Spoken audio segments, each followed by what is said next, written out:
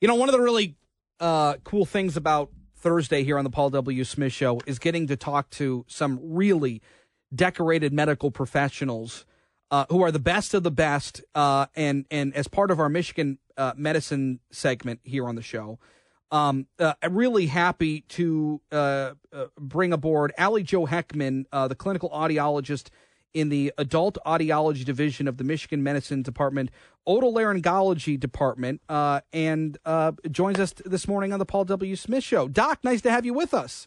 Hi, thanks for having me.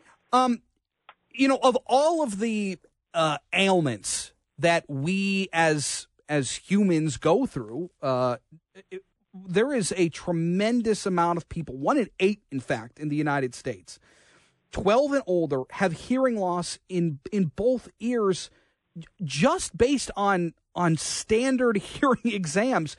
That's incredible to me that you can even pick up those almost early diagnosis just on a simple exam.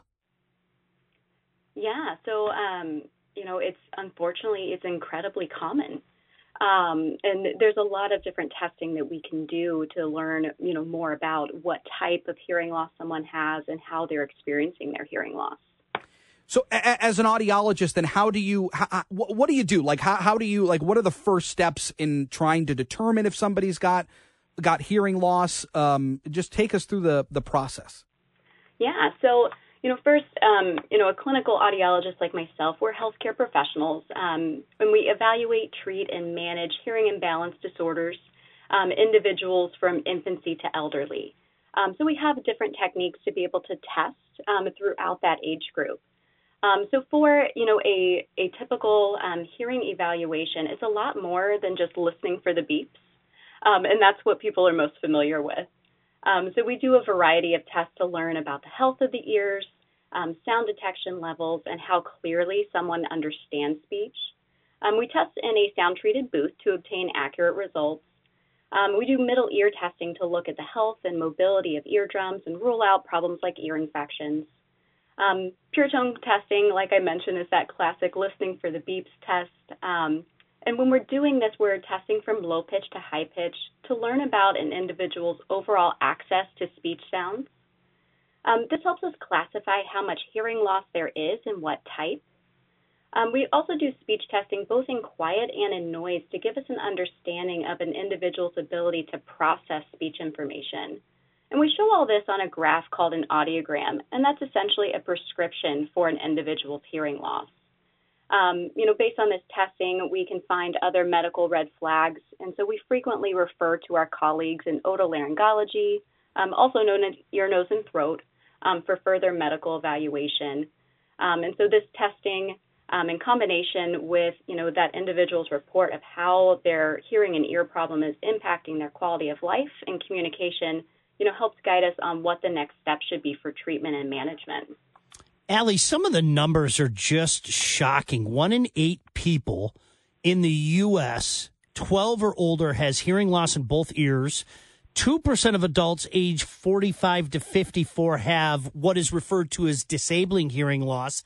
8.5% for adults age 55 to 64. I mean, this is a bigger problem than I think anybody takes into consideration.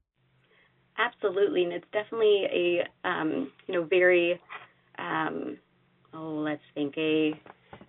problem that's just not being widely addressed, even though it's incredibly common. And so what we need to know is that it's not normal, nor is it acceptable to not hear well. So at Michigan Audiology, I work with the adult population. I specialize in hearing rehabilitation, hearing conservation, and tinnitus management. I frequently fit patients with hearing aids and other assistive listening devices to help them achieve their communication goals, as well as help patients manage bothersome tinnitus or ringing in the ears. And hearing loss and tinnitus can be common symptoms of exposure to sound at dangerous listening levels. So hearing prevention and counseling on safe listening is a really important part of what we do. So talk to us then about some preventative measures that people can keep in mind to hopefully keep their hearing intact as best we can as we age. What are some of the things that you recommend to your patients? Yeah, so, something that we need to remember is that I really don't believe that people knowingly expose themselves to hazardous noise in a reckless manner. When I talk to people about safe listening levels and overall awareness of what loud environments can be, they're usually surprised and unaware that many of their everyday environments can be too loud for them. So some of these environments may be a noisy job, a loud workout class, sporting events, attending concerts, or exposure from headphone use, which I heard you mention earlier. That's us. Yes. So, an unfortunate trend that we see is diagnosing hearing loss, tinnitus, and sound sensitivity in younger and younger individuals. And that type of auditory damage from noise is irreversible and preventable.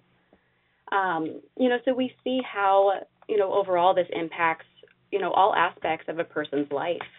When someone isn't hearing well, they're experiencing higher listening effort. So essentially they're working harder to listen and piece together conversation. That can have a physical, cognitive, and an emotional impact for that person. They can actually be physically tired after, communicating in social gatherings just from, the strain of listening. From a cognitive standpoint, the person might be giving more attention and focus, and that can be draining. And then poor communication overall, affects our relationships and causes emotional stress as well.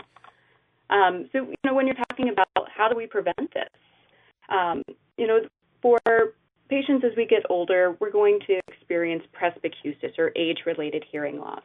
And right now we can't prevent that. We also can't prevent, genetic changes to our hearing. But damage from sound exposures, we can. And so when we are experiencing loud sound exposures, if we're in a situation that's too loud, we want to reduce our distance from the sound source and wear appropriate fitting hearing protection as well.